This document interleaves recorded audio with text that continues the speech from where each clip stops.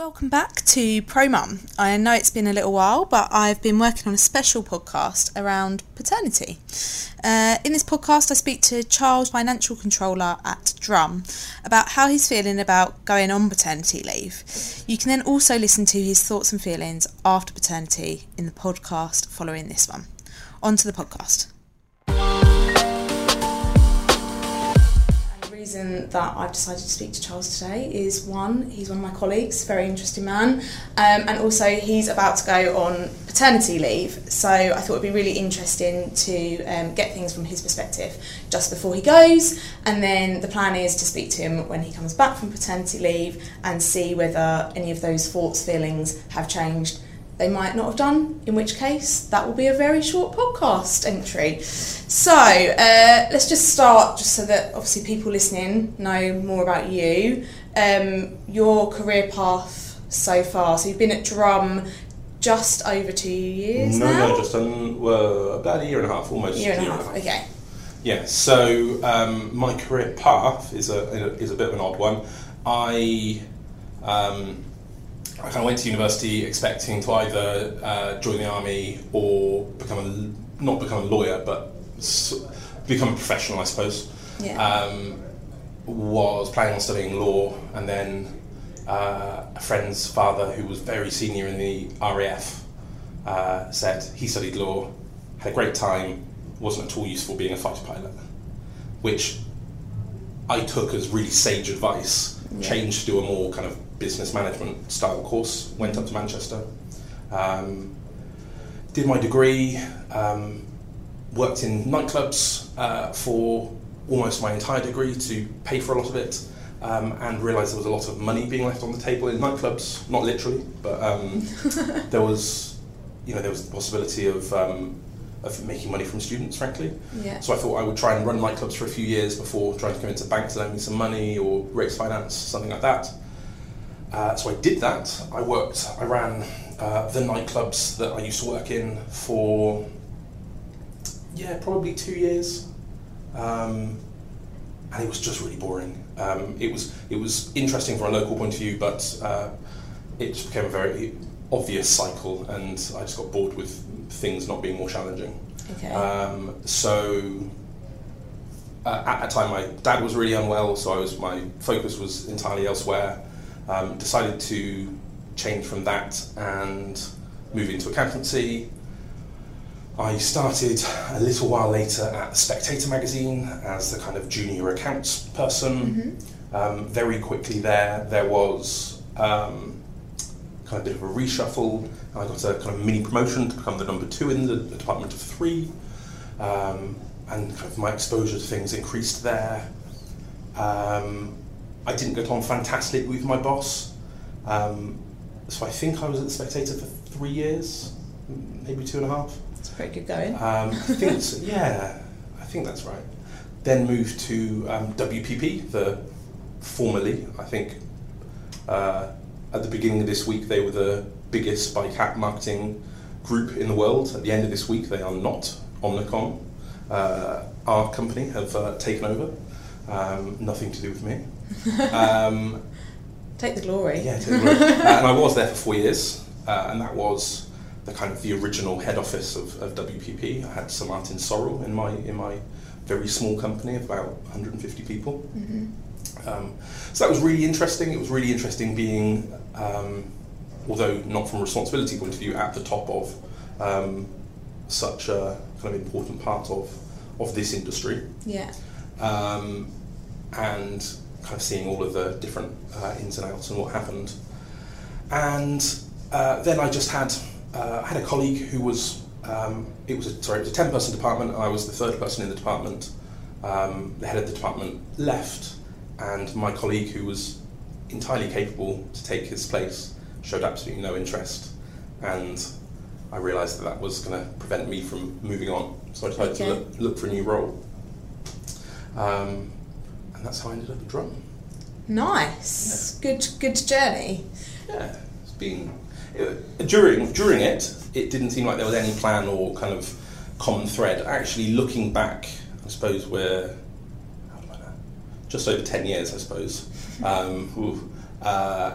actually it seems, while not the most obvious, it's not join a company as a grad and kind of stay there for 30, 40 years, kind of moving about within it, but there is some kind of path, which is a bit more reassuring. Well, even the fact that you said, like, the thing at the nightclub was money, and just, you know, I mean, that sounds like greed, doesn't it? No, but as in, you know, you can see where the opportunity is in terms of finances in order to build a business and, you know, help it run smoothly. So it sounds like you've had your eye on that all along, but you might not have known it at the time.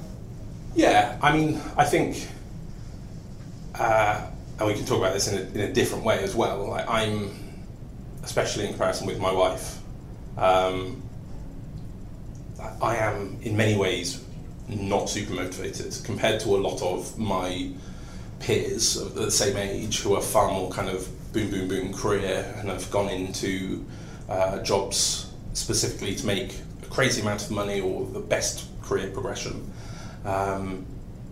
I haven't done that. I've kind of taken what's kind of come up, and I've kind of taken that opportunity and this opportunity, and things have worked out well for me. I've done, you know, but when I'm in there, I'm quite aggressive with what I want to achieve. Yeah.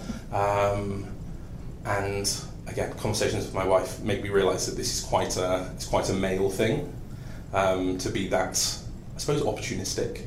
Yeah. And it's a mixture of being opportunistic and that kind of like slight innate, I deserve for that to happen. Therefore, it's not such a big jump for me to go to that, you know, to also apply for that job. Yeah. Which is good that you've, you know, got that confidence.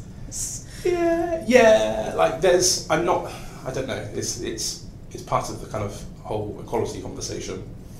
You know, women have been told for 30 years to be more like men to succeed. Like, you know, be more aggressive, be more kind of laddie. Yeah.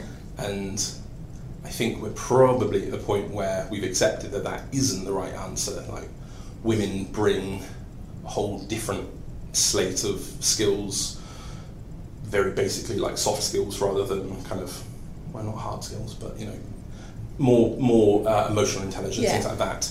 And it isn't that they need to be more like men, it's that the people making kind of decisions about who is successful or not need to appreciate that those soft skills,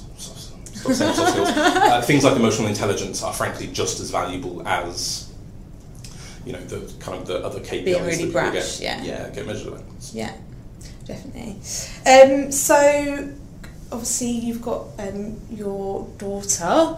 Did you always know that you wanted children?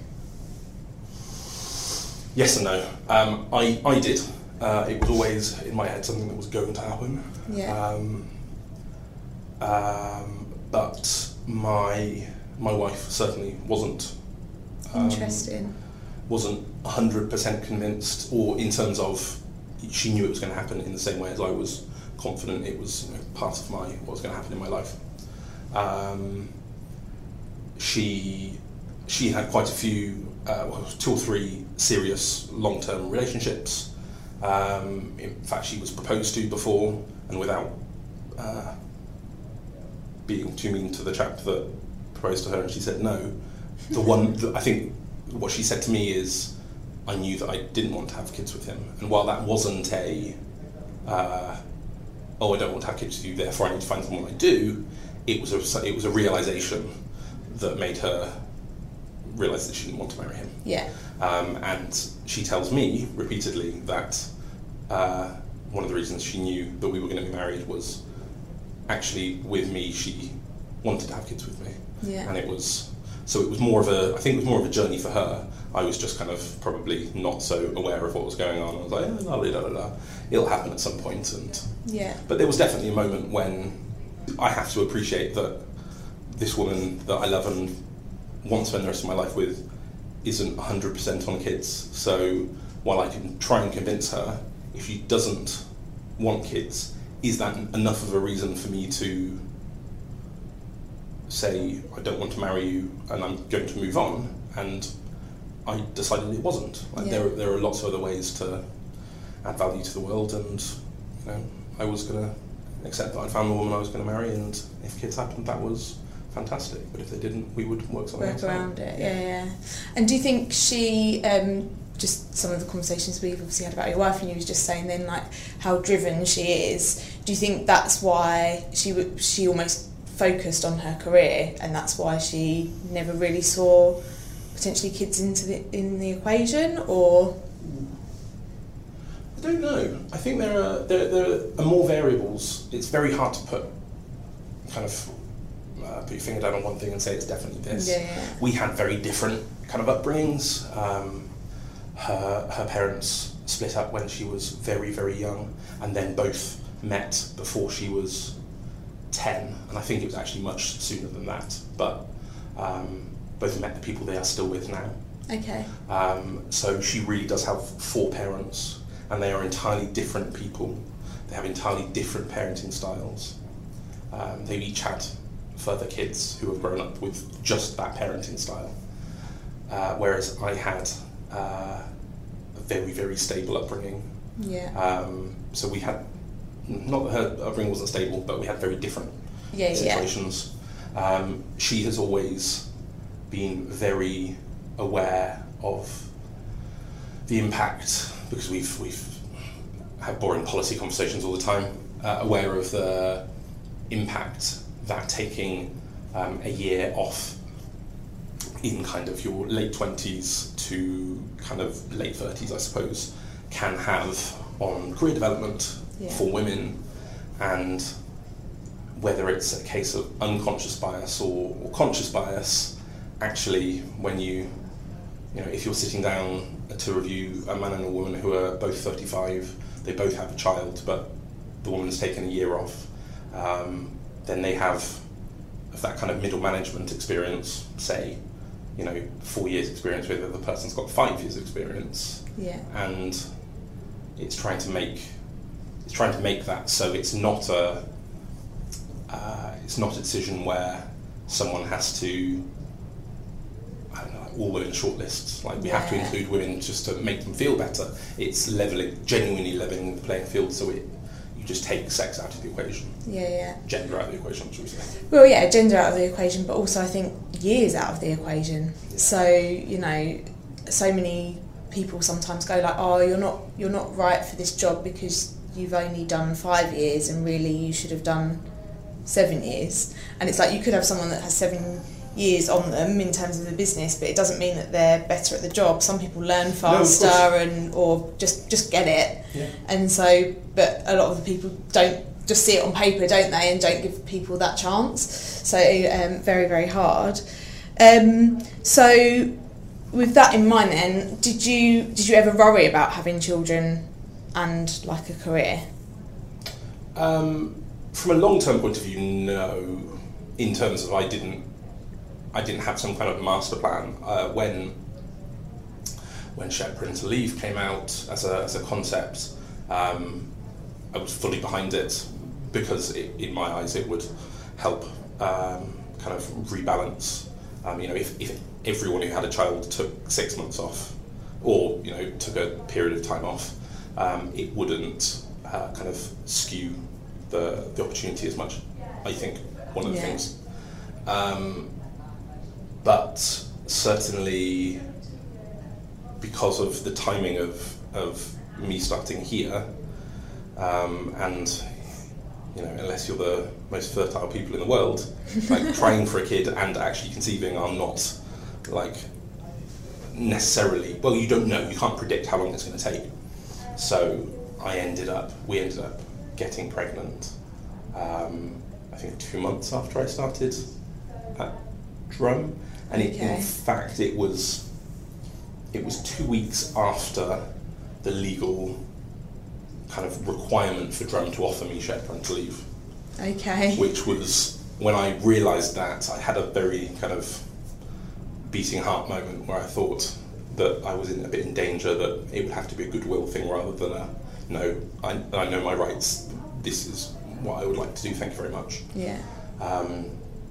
But no, there was definitely a wobble after we got pregnant, and I realised that I was at a brand new job, and what was that going to stop for me? Yeah. My wife was very good at saying, no, we've spoken about this, there are lots of reasons we're doing this, not only from a kind of male-female equality point of view from the workplace, but also us teaching our daughter that she doesn't always need to go to her mother for emotional support when she's hurt herself. And so essentially stop my wife becoming the primary caregiver. Yeah. Like at this point, kind of sub 6 months, when she's still breastfeeding, it's very hard to get away from it. Yeah. But to try to start the ball rolling where we kind of take an equal responsibility. Yeah. So I guess that's how you're saying the decision. Did you always know at that point when you say you got pregnant? Did you kind of know straight away? It's like I want to take that paternity leave. Yeah, I think I did. Your short-term memory as a newish parent just disappears. Baby brain. Just the things you focus on in the immediate kind of future and the immediate past just totally wipe out everything. I think so. I know it was certainly something I was very positive about. Yeah. Of course, we had a big building project extension to our relatively small flat in the works, so kind of money became a focus. And I was there was a moment where I didn't realise that I got both the 2 weeks at the start and the possibility of the shared parental leave at any time. I thought it was either or. Okay. And there was the possibility of either getting 2 weeks at what was effectively full pay, or 6 months, of which I think the first 8 weeks would be at statutory, and then nothing. Yeah. So there was a part of me that thought that was maybe the 2 weeks would have been too good to give up, because it would have been 2 weeks at a very useful time, and it was a very useful time. Yeah. But I was pleasantly surprised when I found out it was both. That's good. Because did you know I guess when you decided like we're going to plan to have children, did you know all your rights at that point as you was going into it, or was it kind of like, oh shit, we're pregnant, actually? No, I did. Yeah, I did. So knowing it was something we were thinking about while I was at WPP, I regularly kind of chided the HR director, HR manager, because I quite often did payroll accounting at WPP, so I had a pretty close relationship with him about shared parental leave. Companies are very good at saying this is our enhanced maternity package, and the paternity leave in terms of the 2 weeks is relatively simple and cut and dry. But then a lot of people have kind of essentially waited until they've been tested with shared parental leave to actually produce a policy. And sadly, that's actually what happened at WPP. I had been knocking on the door for, I'd say, 12 months, saying, look, I want to know, this is going to affect me at some point. I want to know what the company's policy is. And it was essentially, it's going to happen. And then a woman actually was pregnant and wanted to take shared parental leave with her husband, who worked outside the company. And it was very much on the back of an envelope policy. And then, so I'd done a lot of research on then, and then my wife's company, I shan't name names because they're a very good company, but set up by three men who are now in their kind of three men. Who in the older I think segment of their life. Probably safe to say if they were going to have children, they've had them. Yeah. And my wife is in many ways the most senior woman in her company. So and also the most likely to, in terms of age, she's probably one of the older people. So was more likely to actually take that step in her life and realise they didn't actually have a written down policy, which all of the directors were very surprised by. They were convinced they did. Right. So when the policy actually came out, we both went through it with a highlighter saying, that's illogical, that doesn't make sense, that doesn't make sense, that's illogical. And I think that's partly because a lot of policies are built as, right, we need to consider enhanced maternity. And then they very much block, what do we do with fathers parental leave and then shared parental leave. And quite a lot of them are really counterintuitive. Like if you take shared parental leave, you lose a lot of your enhanced maternity pay. So if it's a woman in your company, you're essentially saying we will pay you more to stay away for longer than if you kind of chop and change, which is a really weird signal to be sending out to people. And sorry, slight aside. No, it's good. The other point is partly because it costs more money to the company. It is a better benefit, but enhanced maternity pay, which the government will pay, I think, 92% of your salary, or maybe the bulk of your salary for about 8 weeks. Anything above that is covered by, I've definitely got those numbers wrong, is covered by the company. So a lot of companies top that up. So they top it up for women, and quite often there is a length of service requirement. You have to be here for a year, 2 years to qualify for this. Yeah. Quite often for men, to qualify for that enhancement for that 2 weeks, there is no service requirement at all. And that's partly because they're talking about, a lot less money. Yeah. But in terms of fairness, it does seem... It's like the wrong signal to be sending out, because I qualified for enhanced paternity pay for that 2 weeks, but I don't qualify for any enhancement, as kind of little as it would be here, just because of the way it's structured. Because I was here for 2 months before, and 11 months before my daughter was born. Yeah. So. But you literally missed out by a month, didn't you? Because isn't it you have to be here for a year?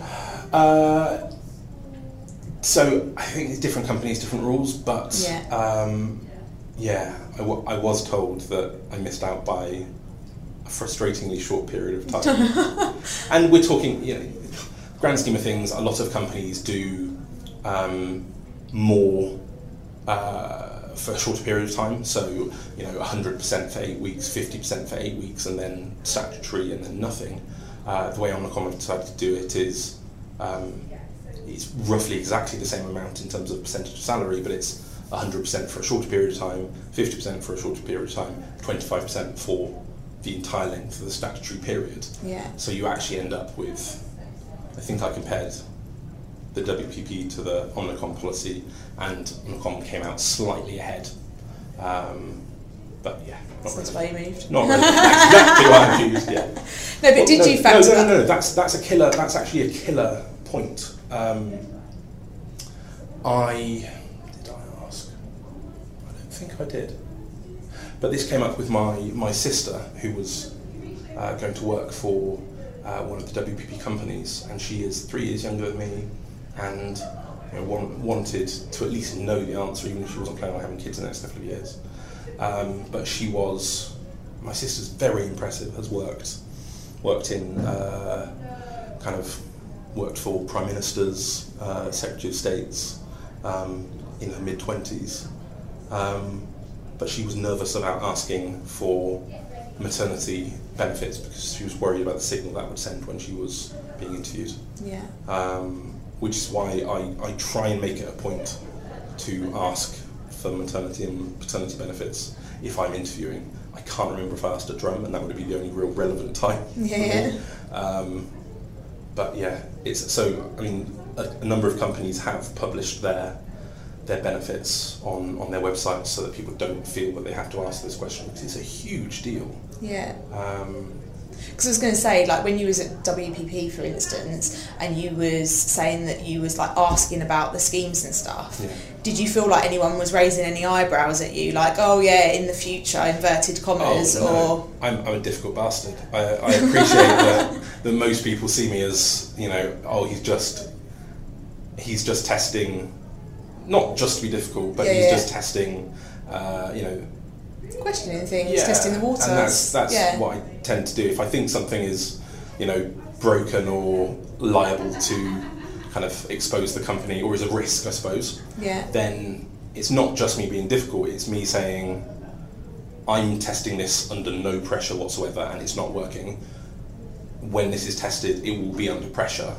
Yeah. And it's much better to prepare before rather than during. Yeah. And of course, they didn't prepare during. They didn't prepare before. They had to do it on the fly. Right, well, coming from the payroll side of it, for the financial side of it, I know it was a bit of a mess. But hey ho. Yeah. So did you kind of set yourself up, I guess, knowing that you was going to have to probably work on minimal salaries between the two of you? Did you kind of factor that in and plan for that beforehand? So in terms of your move to here, for instance, did you factor that kind of money imbalance in? No, not in terms of that much foresight. Yeah. When I moved here, I wanted as much money as I could possibly get. Like everyone really, naturally does, yeah. But there's definitely been an element of us realising that we're going to have to tighten our belts because money is going to be tighter. Yeah. We've already signed her up to nursery for when I come back to work, and that will be essentially like another mortgage going out. Gosh. It's a decent amount of money. Yeah. In any part of the country other than London, it would be, I would guess, more than a mortgage, but yeah, so it's a healthy chunk of change. Yeah. So getting in preparation for that. So there's then. a little bit of lifestyle adjustment, but babies are really good at that. They do stop you going out quite as much. So I think you do. Very contentious thing to say. There are certain things about babies that save you money. Yeah. Like you don't. I don't think we have quite as I wouldn't say a flashy lifestyle, but we don't do quite as many things, or at least we do them differently. Your needs change, don't they? Like, as in, what would have been spent on going for a nice meal instead, is a high chair for, or whatever. Or buying that same food and cooking it yourself, but it saves you money because you're only buying the raw ingredients, you're not paying for someone's time to cook it. Yeah. All makes sense. Just kind of gets moved around. But yeah, I'm also aware that we're both very financially privileged. That we own our own home in London,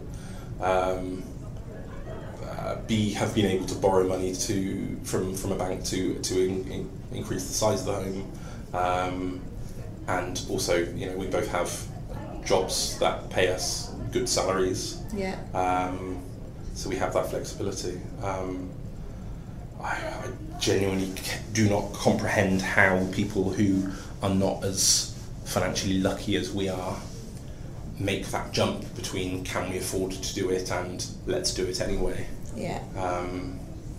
Because we definitely did some kind of back of the fag packet maths before we kind of thought, right, should we try? And realised there was never going to be a perfect time where we had loads and loads of spare cash to pay for all of these things we were told we'd need. Yeah. Thing is, you live within your means anyway, don't you? With or without a child, as soon as you get a pay rise, it doesn't actually. It's not a pay rise because it just means that it gets spent on other things. So your disposable income is no different. Yeah, I suppose it's your approach to money, and I'm sure there are people who have had babies and don't change their approach to money. Yeah. But I know a lot of people who have changed through necessity their approach to money after having a baby.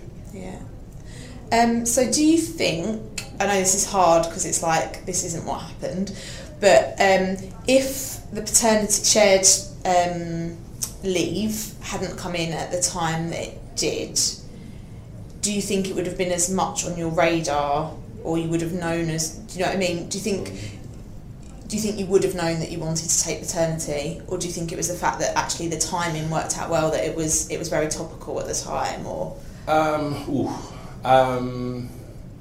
Again, yes and no. I definitely would have taken the 2 weeks that were, I say historically available. I think it's only been around for about 10 years.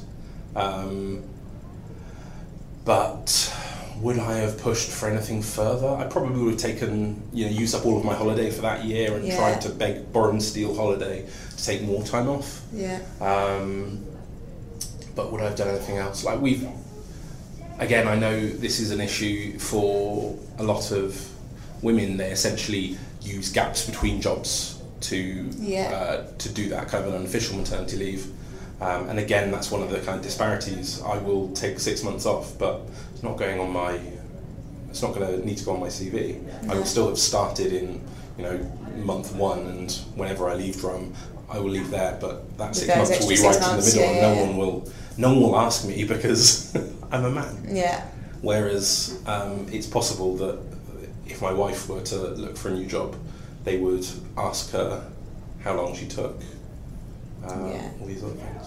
Yeah, there's something quite smart actually that come out in as I was having these conversations with people. I was like, actually, hang on a minute, why don't you on LinkedIn have an official company that is maternity or paternity, to not shy away from it and just be like, this is an official company that I've been part of, job. Because it's, bringing up a child is a job, and you do learn skills from that. Even if it is people skills or negotiation skills or whatever it is, and so therefore we should make more of a thing of it. But already been done in New York. They've started doing it with LinkedIn. So I think I've thought about this for a long time. I think there's definitely a gap in the market for a company kind of in the time when a lot of back end office or kind of office functions or business functions are being outsourced. Obviously, we work in an agency ourselves. There must be a huge untapped reserve of, I would guess, mostly women and mothers who have all of this experience they've built up over 10, 15, 20-year careers, but their needs have changed, often because of childcare need, and they can't work a 5-day week, often more than 40-hour working week, because they have other priorities. And actually, there has to be something that's been done with that resource. There has to be something, especially as kind of remuneration and employment contracts and packages start to focus less on the base salary and start to focus more on the benefits and flexibility and things like that. There has to be something that you can say, we have a need for freelancers all the time, and there's no reason we couldn't, frankly, have a list of mums, in this case, who, for their reasons, couldn't commit to a full-time job, but actually 2 days a week, 3 days a week is a huge untapped. And there are lots of very, very resourceful people that have made that work for them, either to survive or as a point of difference and to really thrive from it. But I'm convinced there's something there that could be done. You've just made me think something. Well, I find it interesting in my own head. You can tell me whether. But if you think about, for instance, me and Elliot being a creative team, we've got quite a strong bond. We've got, we know the work that we're both doing, and we're doing it together, etc. It's almost like a shared job role. So, in the sense of, so that both of us don't need to be in, it's kind of like if I done 3 days a week and he done 2, and you shared it like that. So two points on that. There's actually quite a high profile. It was, I think, the Guardian political editor had, I can't remember the exact names, they're both very impressive political journalists, and they did exactly that. They both became chief political reporter or editor, I'm not sure. One was working 2 days and one was working 3 days a week. And I think it was because of that my wife had an idea for essentially a recruitment app or a job posting app that was, look, you don't necessarily need one person that can do all of this. You'll get a lot more in terms of breadth of skills and experience if you hire 2 people to do this. But maybe you get one person doing 1 day a week, one person doing 4 days a week, because everyone has applied for a job or looked at a job spec and said, well, I can do 80% of that, but 20% I've never even heard of. So actually, by throwing 2 people at that role, saying, I can do all of that really, really well, and I can do all of that really, really well, you can actually cover that. And she spoke to a couple of app developers about it, but I think the reason it kind of fizzled out was it was very hard to work out how people would pay for it, because it would be quite a lot of upfront effort to try and convince employers to advertise with you, as opposed to a single person on a full-time job. and it's hard as well. Is finding, I'm very lucky in that I've got a colleague that I get on really, really well with and built that kind of relationship with, that I know I can fully trust him to go do his bit and I can do my bit. But not everyone, you know, it's not easy to find that by any means either. It isn't. And, you know, we work in quite a small, you know, there's 40, 50 of us here, but, you know, when you get to larger companies with, I wouldn't say less specialised, but, you know, bigger teams where you have 2 or 3 to 4 or 5 to 10 people doing the same kind of job, actually the amount of extra work you need to hire a full person, you know, from a resource and commitment point of view, that's quite a lot, and it's quite a big commitment for the company to hire an extra person. Yeah. If you're hiring an extra half of the person by saying, rather than getting someone full-time, we're going to get someone to work 2 days a week, and actually that's a benefit for them. Yeah. And then actually if they want it, we could probably go up to 2, 4, maybe even 5 days a week. But we can kind of almost have them as a tap. You can kind of when it's needed. Turn up a bit. Yeah. Almost like a 0-hour contract, but not. Yeah, I mean, I'll be honest. So hard, isn't it? I've used what are essentially 0 hours contracts when I ran nightclubs. Yeah. There was no guaranteed hours, but there was essentially. I mean, this is not an example of the really bad kind of Sports Direct style 0 hours contracts. Like you have to be available, and we'll fire you if you're not. Yeah. Not really. But you know, I would split hours based on what I knew people wanted and could do, and then there would always be a bit of horse trading. I can't do Wednesday night. Can I do, you know, Friday daytime or whatever? Yeah. And that very rarely was a problem. And because I was dealing with students and it worked for them. Yeah. Like it's when you get into that exclusivity, you can't work anywhere else. Yeah. I think it really becomes a problem. Yeah. But well, yeah, it's all the things of a perm contract, but yeah, exactly. But you've got no guarantee yourself, have you? So, how are you feeling about going on paternity leave? I know that probably feels like quite a big and generic question, but have you got any fears? Like, what are you most excited about? Like, from both ends of the spectrum, where are you? I think it would be fair to say I'm mildly terrified. I don't really know what's about. Yeah. I mean, I suppose I'm mildly terrified about something going wrong, but I mean in a very general sense, it not working. My daughter not liking me as much. I have the huge benefit of going home at the end of the day, and my daughter spent all day with my wife, so I get to kind of fly in and do kind of not high octane, but the fun stuff. I kind of do the fun stuff, or I do 45 minutes, an hour before she has a bath. And obviously this has changed as she's grown, but doing a period of time where I really don't mind doing all of the hand-holding and playing, because I'm only doing it for half an hour to an hour, whereas for my wife to do that all day, she would go mad. So I always get smiles and the giggles and the laughs, and to some degree I'm worried about that dynamic changing, but at the same time I'm quite keen for my wife to experience it on the other side. Yeah. So, no, I mean, I don't think I'm going into it with my kind of eyes blinkered. Like, I'm aware, you know, my wife and I talk every day about, you know, how her day's gone, things she's found hard, things she's found rewarding. So I know, I'm conscious of the things I'm going to struggle with and the things that I don't think I will struggle with. Yeah, I'm also very lucky because my wife's using up all of her holiday. So I think kind of early to mid-November I go on leave, and she doesn't start work again until the new year. So you've got that kind of like changeover period, handover period. Yeah. So if there was anything I needed to learn, I would hope it would come up in that period. Yeah. But again, the newborn to 6 month type of baby is entirely different to the 6 months to a year type of baby. Yeah. So it's kind of, look, get the basics, but don't expect there to be a manual. Like, you've just got to be there and kind of work out on the fly. Muddle through it, kind of thing. Yeah. So what do you think? You just said, like, there's things that you already know that you think you won't struggle with. What are they? So specifically, kind of the more, so like nappies. Yeah. Nappies and you know, the horrible stuff, the sick and the I've done that thousands of times now. No, that's probably not true, but hundreds of times. Is that your life in a nightclub? Oh, Laura, the stories I could tell you.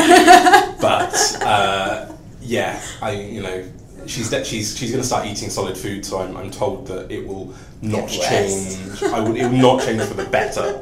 But yeah, I was actually on a before my daughter was born, a kind of father's course at the hospital my wife gave birth at, and there was a chap there. There was probably about 12 people there, and there was a chap there at the kind of any other questions after 4 hours, who very kind of nervously said, "I really don't do well with poo. Is there anything I can do to avoid it?"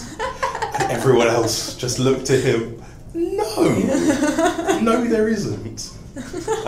So there's a peg, yeah, gloves, and but yeah, I'm so the physically looking after her, I'm not worried about at all. You know, we both have our jobs in the kind of the nighttime routine, so I know I can put her to sleep. I know I can, you know, change her, wake her up. You know, I haven't, because of working hours, I haven't taken her to the doctor or anything like that, or done any of her like regular appointments. Okay. But I'm not too worried about that. Yeah, I will be surprised by something. Yeah, but you just don't know what it is yet. I don't know what it is yet, and I'm not scared about it. Apprehensive. That'd be the right word. Yeah, gently cautious. Yeah. Well, no, it's a big responsibility, isn't it? It's amazing what it can bring out of you in terms of all of a sudden you're like, this is an actual life that I have to keep alive. Yeah, and also from an entirely selfish point of view, I know that I will be a bit of an oddity. Yeah. Like, there's, out of our antenatal group of, I think, 11 or 12 original people, or couples, there's one chap out of the remaining 10, like, they're still alive. Like, one couple moved to Colombia because he's in the FCO, and one couple moved to Kingston, like Surrey, not Jamaica. So they've kind of, weirdly, even before the child was born, so it was an interesting decision to join a South London-based antenatal group. But only one other chap is taking parental leave, and they're taking 2 months at the end of their child's year. So there'll be a little bit of overlap, but for the vast majority of the time, in terms of parent friends, it will be mostly mothers. Although people have been really proactive in, you know, reaching out and saying, I have a friend who's an academic and is on sabbatical at the moment, and his son is, I think, 2 or 3 months older than my daughter, and we're gonna meet up and you know, make it work. But from a very selfish point of view, I know I'm going to be kind of the odd duck. Yeah. A little bit at least. Yeah. But do you feel supported in your decision then to take paternity leave?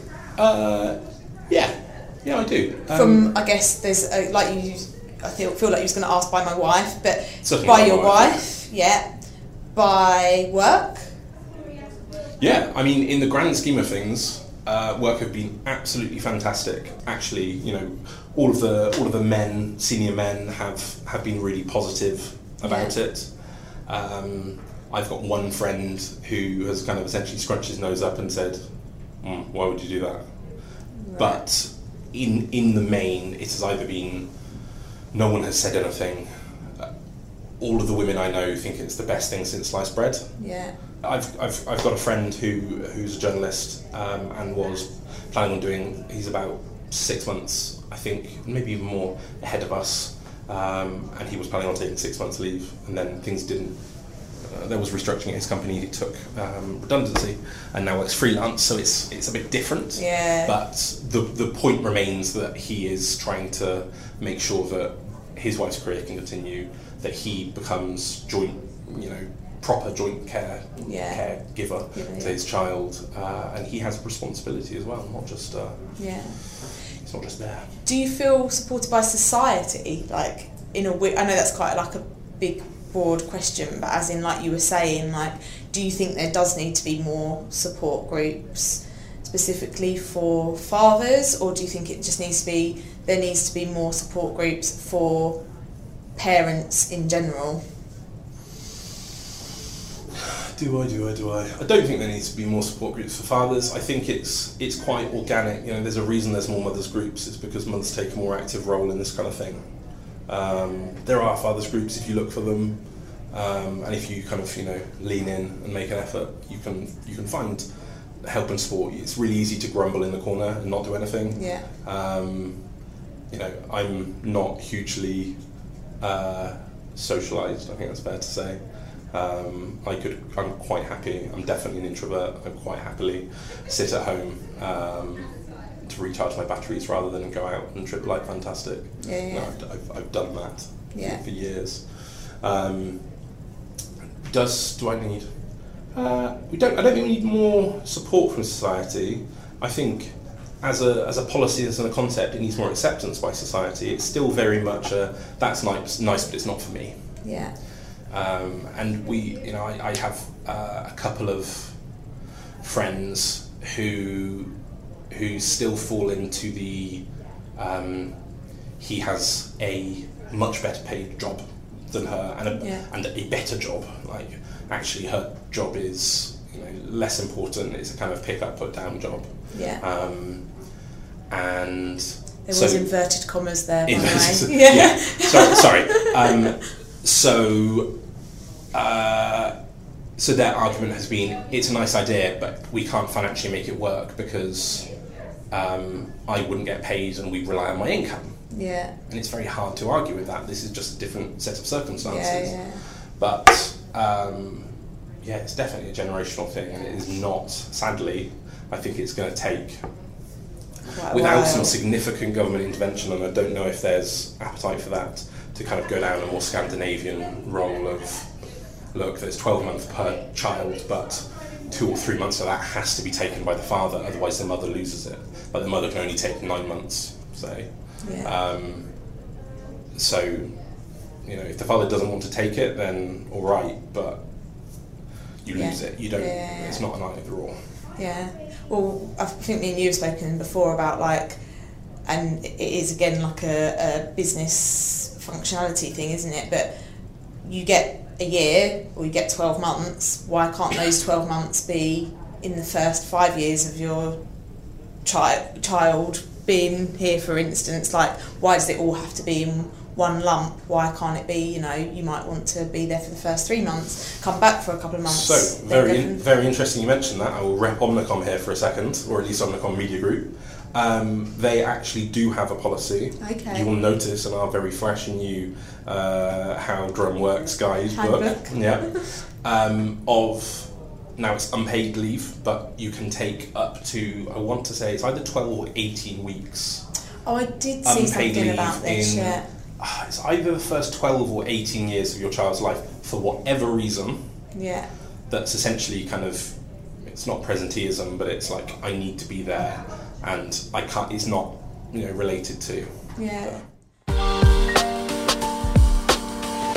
Like, what do you think companies could be doing to help fathers be the best that they can, obviously at work and at home? I suppose the short answer is but hold fathers to the same standard as mothers. Yeah. Like in a shitty company, that would be, you know, shouting at the mothers when they have to leave early to go and pick up the kids because, damn it, this is a, you know, 60-hour-a-week job. But in companies where it's far more relaxed, and I dare say we have that issue here, it's entirely understood that the mothers will make accommodations for their family. For example, I think we've probably got 4 mothers in the office, I want to say. Every single one of them has brought their children into work because something hasn't worked. Yeah. I might be wrong, but of the 4 I think just 4 fathers in the office. Not a single one of them has ever brought their child. And okay, that's in the year and a half I've been here. Yeah. But still, it's a good gauge, yeah. You know, it's like we need to, both as fathers but as employers, we need to normalise the father being the first call when a child is sick at school. And we need to, you know, we basically need to hold people to the same standards. What those standards are is kind of up to the company, and I would hope people wouldn't want to work at a company that has shitty standards, and I would hope that it would be a benefit to a company in their recruitment if they have a reputation for being really good but also balanced with how they approach things. I think that's probably the main thing. I don't think it's a case of throwing money at people. I know at WPP there are a couple of kind of enhanced benefits of like really kind of top level high end. Like, you are so important, you can have a pot for short-term childcare that we can, we want you to come to this meeting, so at no notice we can provide, a nanny to come in and look after your kids. It's like, I think you're taking it too far there, guys. Yeah, well, not only that, it's not understanding, is it? It's not understanding that it's not that you've got this thing to go to do with your child and you don't want to do it. It's you want to do it, and it's not a money issue. Like it's even though that's a part of it, that's not the main issue. The main issue is that you want to be able to go and do that thing. It's valuable time. You want to, make sure you're there. Yeah. Cool. This has been amazing. Thank you very much. Wishing you all the best of luck in your next 6 months. Thank and you. I can't wait to have you back and kind of hear how it's all gone. Yeah. What perceptions have changed. Yeah, I'm very interested to see if I'm a whole kind of about face on any of these issues. I don't think I am, but let's find out. Totally different man. Yeah. Cool. Good to talk to you. Cool. Thank you very much.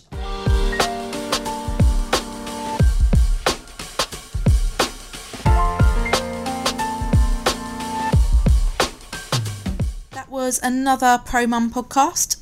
Special thanks to Charles for speaking to me. It was great to hear how he's feeling about going on paternity. The music on this podcast is called Good Morning, and credit goes to the composer Audio Binger. If you would like to be featured on Pro Mum or know someone who would, get in touch at promum.net.